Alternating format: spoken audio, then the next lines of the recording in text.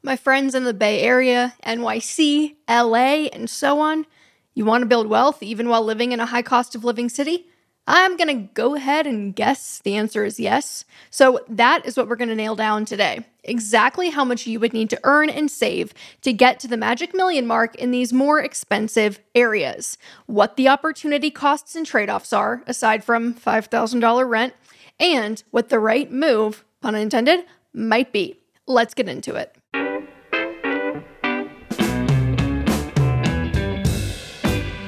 Welcome back, rich humans, to the Money with Katie show. I am your host, Katie Yadi Tassan, and today we are exploring what one rich girl described in a feedback email as the giant elephant in the room, high cost of living areas, or HCOLs.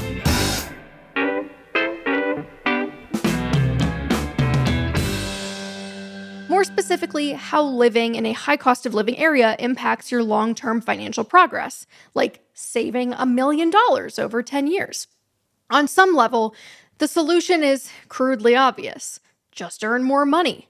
Duh, better lace up those bootstraps, girly, learn how to code or defraud investors at scale. But I think there's a lot more than meets the eye to this topic. Specifically 3 things. Number 1, the cost of living in places like New York, the Bay Area, Seattle, Boston, LA, so prohibitively expensive that it would seem only the top 10% could afford to live in these places comfortably.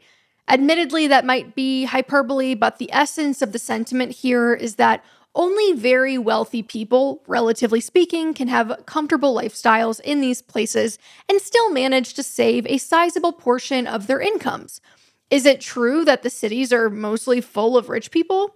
Number 2, the types of expenses that often exacerbate your inability to afford life are the kind that could be addressed with meaningful policy change in some cases, like the unaffordability of housing and very limited, very expensive childcare. And number 3, despite points 1 and 2, there's a certain point at which the rubber has to meet reality road. We have to contend with the shitty circumstances while also concerning ourselves with our individual situations. We need to explore the trade-offs of living in a high cost of living area and, by extension, having a family in a high cost of living area, if it means we are mostly unable to save for the future. So today, you can consider this a Making a Millionaire exercise, high cost of living edition. So before we dive into these 3 little quagmires, let's first define high cost of living area. Typically, these are areas where there's a lot of job opportunity, a lot of culture and entertainment, and generally speaking, a reputation for being desirable. We will include a cost of living calculator in the show notes so you can compare the cost of living in your city to another if you're curious, but these are typically the places that people will go on vacation, so it's understandable why they would be expensive. Now, desirable, of course, is subjective. I can't necessarily see myself wanting to live in half of the cities that I'm about to list, so it's not to say everyone wants to live in these places, and there are plenty of US cities that did not make the list that are still really expensive. Hello, Denver. According to Investopedia, the top 10 most expensive cities in the US are Manhattan, Honolulu, San Francisco, Brooklyn, Washington, D.C., Orange County, Los Angeles, Boston, Seattle, and Oakland. Now, if we were to plot all of these on a map, you'd probably notice something about them. They are all on the coasts, or in Honolulu's case, the middle of the ocean. The point is, they're similar in that the land itself is in high demand, and the limits on such land, for example, the island of Maui, are in many ways geographically literal. You cannot make Maui larger, so supply is always going to be constrained to some degree. If you zoom out from the good old US of A, as of July 2022, the most expensive cities in the world are Hong Kong, New York, Geneva, London, and Tokyo. To quote Sinatra, if you can make it there financially, you can make it anywhere. We'll be right back after a message from the sponsors of today's episode.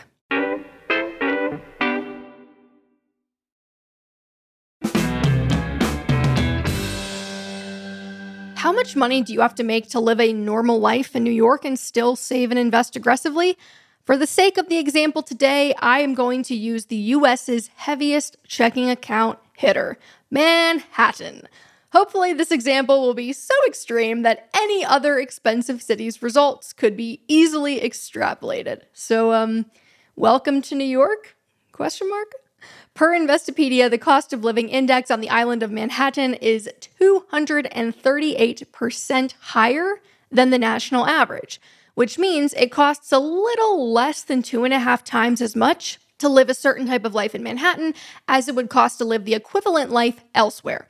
Although, I see those pictures that my New Yorker friends post of subway rats keeled over next to empty bottles of Jameson. I'm not sure you can recreate a New York life elsewhere. Part of its charm, I'm sure.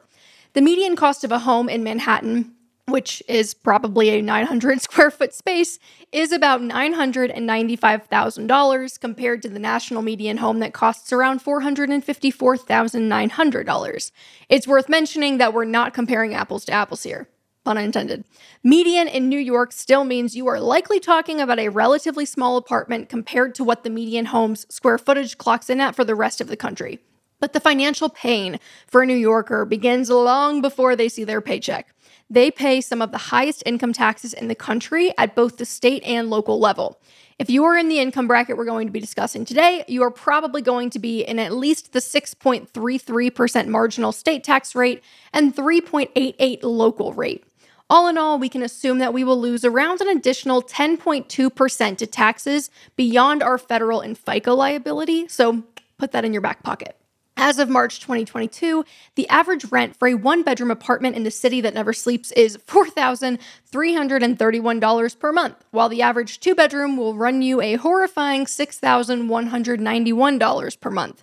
I wouldn't be sleeping either.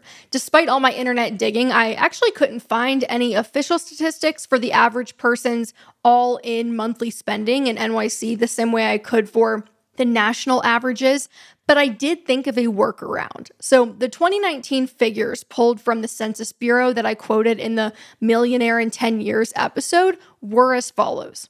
A single person spends on average $3,200 a month, a couple spends $5,500, and a family of four spends $7,100. Since we know the cost of living index in NYC is 238% higher than the national average, it stands to reason that we could multiply our national average spending figures by around 238% to get a more accurate picture of New York City specific life.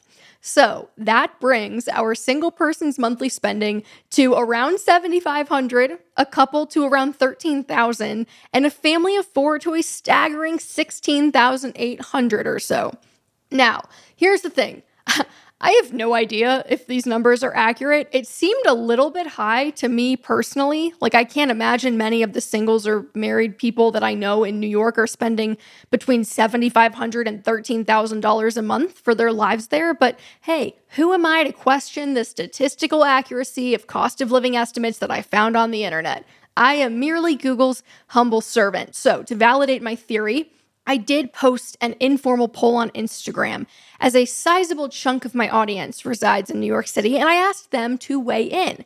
Roughly 60% of respondents said this was actually about in line with their spending, 30% said they spend less, and around 10% said they spend more. So all that to say, I'm actually pretty comfortable using these numbers. If anything, hopefully they're a little bit generous. Now, we can get a far clearer picture for the type of income we would need to make the sort of progress we want to make. In the How to Become a Millionaire in 10 Years episode use case, we identified how much money someone would have to invest every month to go from $0 to $1 million net worth in just 10 years. For reminder's sake, the magic number was $6,050. Using our New Yorker average spending numbers, that means our New Yorkers would need to take home, if they're single, $13,634 per month after taxes, or $163,308 per year after taxes. A couple would have to take home $19,085 per month after taxes, which is equivalent to roughly $230,000 per year post-tax. And a family of four would have to bring in $22,877 per month after taxes, which is around $274,000 total post-tax. Now, we can continue to back our way up to the pre-tax numbers. So using the smart asset income tax calculator, using the 10001 zip code to achieve those after-tax totals in Manhattan, with Manhattan tax rates and all, that means total compensation or salaries would have to be single around $260K, couple around $350K total or $175K per adult on average, and a family of four around $415K or $207K per adult on average. These are mostly household incomes that are solidly in the top 10 to 15% of the national income distribution. A single person, a couple, or a family of four making the incomes that I just stated in New York City could spend the amounts I reviewed and still invest enough to become millionaires in 10 years, assuming the average historical 7% annualized return. According to the census, the median household income in NYC is $67,046 as of 2020, which is, shockingly, lower than what the census reports for median household income nationally at $67,521 in the same year. 17.3% of New York City dwellers live in poverty compared to 11.4% nationally, which may explain part of what's happening here. But no matter how you slice this data, it's clear that most New Yorkers are not in the income brackets that we're looking at today, which means most are not able to save enough to do what we were referencing before, which is going to $1 million from zero in just 10 years. Still, even if you wanted to take a more realistic approach to hitting your first magic million while living in NYC, so investing the $2,500 per month over 20 years instead of $6,000 a month over 10, you would still need to earn pretty high pre-tax salaries. Single around $195, a couple around $275 or like $137.5 each, and then a family of four around $340K or around $170K each. Any way you spin it, whether you are trying to invest to become a millionaire at rapid speed in 10 years or you're going to go in 20, the incomes required are in the low to mid six figures range, which I'm sure surprises approximately nobody. In conclusion, I don't think it's a stretch to say that only the top 10% can afford to live there comfortably and still make financial progress. As we can tell from the median wage data and poverty rates, most people are not living comfortably in New York, and even those that are almost certainly not saving in the way that we just described. One of my original theses when I started poking around for answers on this topic was that cities are beginning to skew richer. They're pricing people out who would like to live there but simply can't afford to. I'll never forget a conversation I had with a frustrated Uber driver in San Francisco back in 2016 who told me that all the artists had to leave because it was just too expensive. But interestingly, according to this piece from Grist in 2015, which uses U.S. Census data to visually map the wealth of popular cities and their surrounding counties, you find there's actually more wealth around cities than within them. So imagine cushy New York City or Bay Area suburbs. And it makes the point that the cities are full of rich people trope kind of rings hollow, save for a few extreme outliers. And when you search U.S. wealth by county, it's pretty obvious that the most affluent portions of the map tend to cluster around the major metro areas. 4 of the top 10 highest earning counties in the U.S. were in Virginia, according to 2020 U.S. Census data. 3 were in California, all in the Bay Area, and 1 apiece in Colorado, New York, and Maryland. The wealthiest New York county is Nassau County, outside of Manhattan, and Virginia and Maryland's heavy representation in the top 10 wealthiest counties are largely D.C. suburbs. Hey, maybe that's where all of our Congress people with hundreds of millions of dollars live. #eat the rich. Anyway, it appears most of the wealth clusters around the urban areas as opposed to being directly in them, Manhattan being no exception, but here's the twist. Compared to the cost of suburban living, urban living is actually quite economical. For example, people living in Manhattan often don't have cars. Only 22% of households own cars as of 2018, compared to a range of 60% in the wealthy surrounding suburbs and counties. And the average living space used per person in Midtown Manhattan is 920 square feet, compared to the average home in the US that's well over 2,000 square feet. For introverts who love their space and taking long drives, I might be describing your personal hell, but it's hard to deny that New Yorkers and those who live in urban areas in general tend to make do with less. Less space, fewer, if any, vehicles, and consequently, less stuff to fill the smaller spaces. You are almost forced into minimalism, even if you're doing well for yourself, which has positive implications for everything from the environment to your own shopping habits. All that to say, while the cost of housing and or the things you need tend to be higher in cities, the way of life itself tends to lend itself to fewer large fixed expenses. Cities also tend to be densely populated, which I've argued in the past is good for a sense of community, sporadic chance encounters, meeting new people who are likely more different from you than the types of people you'd meet in, say, a Colorado suburb, like where I live, and the job opportunities tend to be more plentiful too. In short, it totally tracks that young people, especially, who typically find themselves lower on the income distribution, would want such an experience. Moreover, if increasing your income isn't an option for whatever reason, there are other ways to lower structural expenses in cities that tend to be more challenging in suburban areas. For example, you can leverage public transport rather than owning a car or Ubering. You can get another roommate or move to an outer borough, in the case of New York City, that may have cheaper housing than the 10001 zip code while still offering easy access to the city via public transport. We'll be right back after a message from the sponsors of today's episode.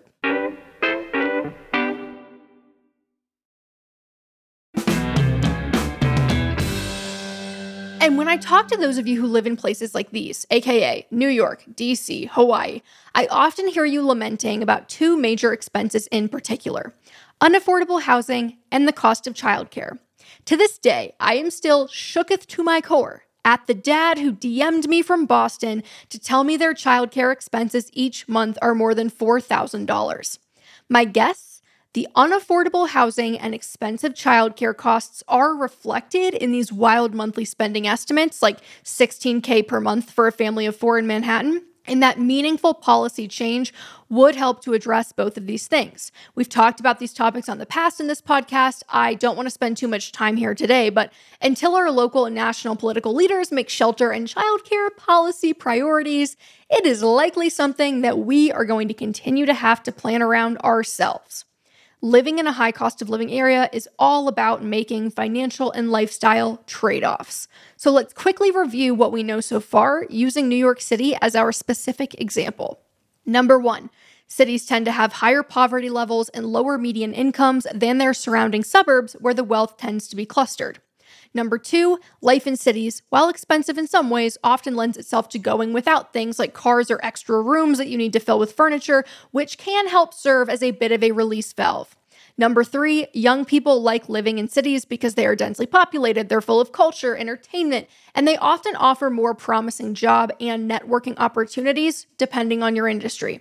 And number 4, to go from a $0 net worth to $1 million net worth within 20 years while living in NYC and spending what we've calculated to be the average amounts, a single person needs to earn at least $195K before taxes, and a married couple with children each need to earn between $137,500 and $170K each pre-tax. So what are the trade-offs? If you plan to live in an expensive city like New York for the long term, as in you would like to settle down there, have a family in Manhattan, there's almost no way around earning more money if you want to retire. Or obviously you could live far more frugally than what we calculated the average New Yorker spends.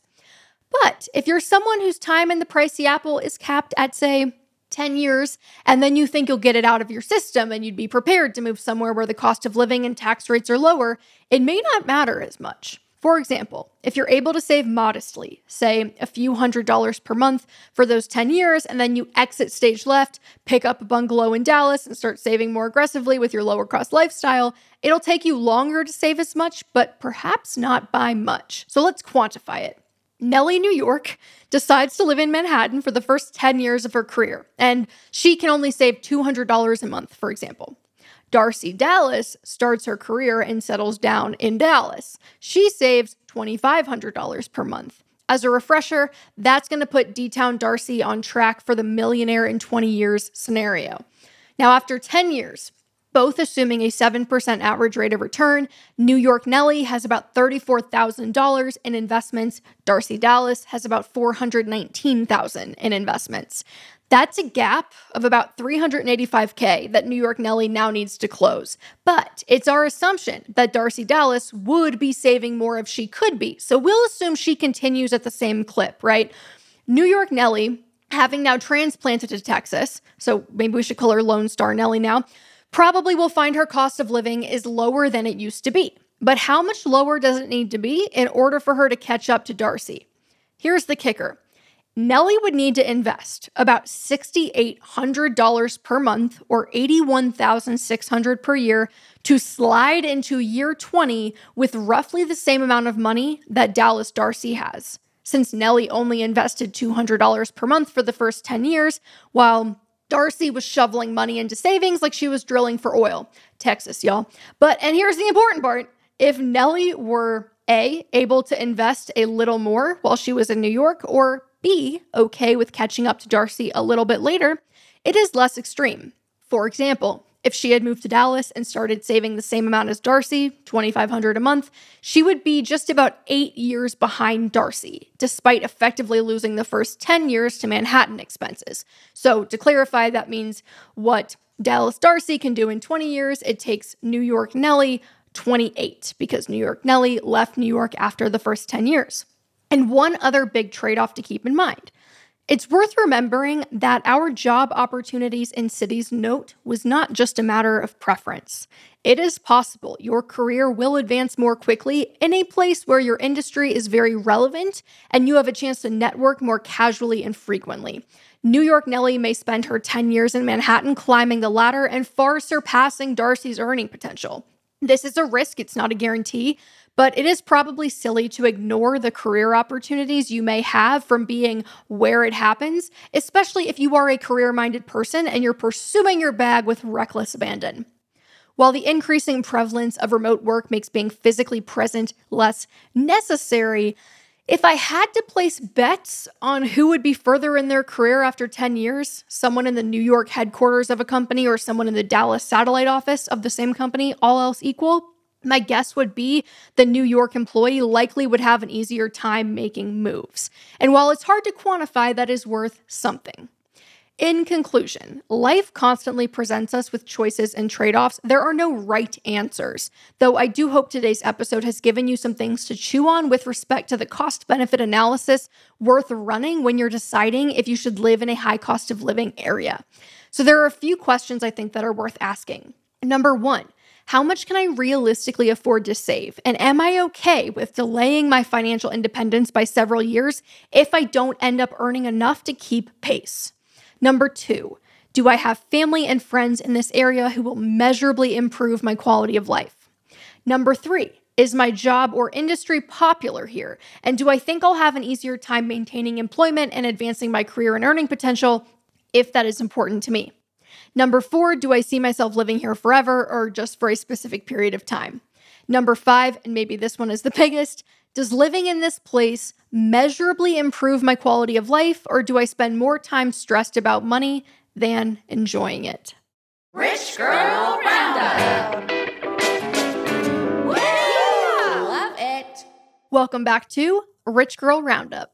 As a reminder, we take listener questions about every month. So we'll put out a call for questions on Money with Katie Instagram, so follow along, and then we'll pick one that feels interesting. As my standard disclaimer, I am not a licensed financial professional. This is not financial advice. This is just what would Katie do? And now from our sponsors. This week's question is from Christina. Hi, I am currently trying to pay down credit card debt, pay my bills, car, etc., and pay rent, but I still just barely scrape by. I'm trying to look for a new job with a higher salary, but in the meantime, what do you recommend I do so I can stay afloat, be aggressive with paying down debt, and also still have a life? I already don't do much shopping, eating out, or travel, and I feel like I'm missing out. Any advice is appreciated. First, I want to validate that this is sadly a very common occurrence for median earners in the US because, as we have discussed on this show before, the cost of things one needs to live a decent life have all risen faster than nominal wage growth for the 90%. namely housing, education, healthcare, and this year, food and energy.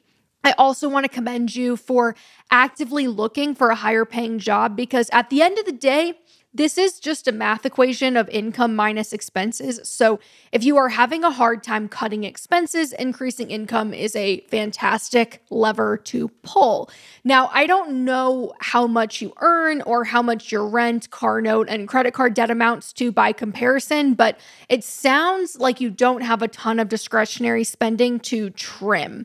So this can make typical budgeting advice relatively unhelpful because usually we say, well, stop spending money on things you don't need. But if you're already not doing that, there's very little to trim to begin with. So there's no silver bullet solution, but it sounds like you are experiencing what I would refer to as a cash flow crunch. So how I approach situations like these is by attempting to hone in on what specifically could be the lowest lift lever to pull to buy back some breathing room. Like, where can I make one change that can have a really big impact versus trying to make 15 tiny adjustments that may not move the needle as much? First, I would look at what's likely my highest expense of housing. I would tally up how much I'm spending every month on my shelter. So this includes internet, utilities, rent, any fees associated with trash, cleaning, etc. See how much of my take-home pay that accounts for. If it's more than 30%, that is a signal to me that my housing expenses might be part of the reason why I'm feeling strapped. Obviously, moving is expensive, so it may not be the ideal first line of defense, but if you don't have a roommate or you live in an area that's ultimately too expensive for what you're earning currently, it may be worthwhile to suffer the short-term pain of a move for the long-term gain of freeing up extra income every month. House hacking also can be a good long-term solution, but that's not probably something that sounds like we're in a good position to try right now just yet while we're trying to alleviate short-term pain and get some breathing room. But in the interest of just edification, house hacking is where you buy a home and then you rent out part of it to cover part of your mortgage. So like I said, long-term solution, probably not something that's going to be a good idea in the short term. Next, I would look at my other large bills. So you mentioned a car note, you mentioned credit card debt. For the car note, I would add up my car payment, insurance, gas, maintenance fees, all of that, and see how much of my take-home pay is being sucked into that category. So if it's more than 10%, it might mean that I'm in a car that I cannot currently afford, whether because of the car itself or the interest rate on the loan or both. The average monthly car payment in the US is between $515 and $667 per month as of fall 2022, which after insurance and gas means an all-in monthly cost of between $700 and $800, I would estimate, which is only moderately comfortable and affordable for someone earning between $90,000 and $100,000 per year. So it's certainly possible you need the car for work. It might not be something that you can immediately or easily get rid of. But if not, you may consider going carless for a while if you live in a walkable or bikeable town. Again, we're not necessarily looking for permanent long-term solutions. We're just trying to find those big ticket items in our monthly expenses that create a lot of strain and prevent us from being able to get ahead of the game that we could potentially go without for a short while. This is why the recommendations tab of the Wealth Planner breaks down these various categories and their subcategories to help shed light on where things may be going off the rails a little bit. And then lastly, I'm keyed in on the credit card debt. So credit card debt is a top priority since the interest rates are so high. So I'd probably be asking myself two questions right now. Number one, am I actively adding to the debt? If so, I would probably try to go on an all-cash diet, if at all possible, and stop actively using the card that I'm trying to pay off, just so that I can actually see the progress I'm making. This means either only using a debit card, or if you want to get super hardcore for the short term, physically withdraw the cash you've decided you're comfortable spending, and it'll create a little bit of extra friction between you and a potential purchase, which can help slow down spending. Number two, is a balance transfer possible? Depending on how much credit card debt you're dealing with, a balance transfer may be a good short-term solution for getting some extra breathing room. So you'll typically pay 3% on the balance to transfer the debt from one credit card to another new credit card with 0% APR for usually between 12 and 18 months. From there, you can aggressively attack the debt. but without that 20%-ish interest rate piling more on top every month. If you go this route, be sure to do some math to figure out how much you need to pay each month to wipe out the entire balance or most of the balance in the allotted amount of time that you have that 0% interest rate. At the end of the day, depending on your income, geographical area, current expenses, it really might not be your fault that you are having a hard time making the numbers work. The wage stagnation and cost of living data are pretty clear that things have been getting measurably more challenging for your average American, but running some of these numbers can help hone in on where specifically the squeeze is coming from in your situation. And hey, if none of these items end up being the problem, it might mean that you are spending more on discretionary expenses than you realize, and that can be a valuable revelation too. I know when I first started buckling down financially, I thought I was a fraud victim every single month when I got my credit card statement in the mail. But things just add up, and sometimes we're not really even aware of how much we're spending until we actually begin tracking it.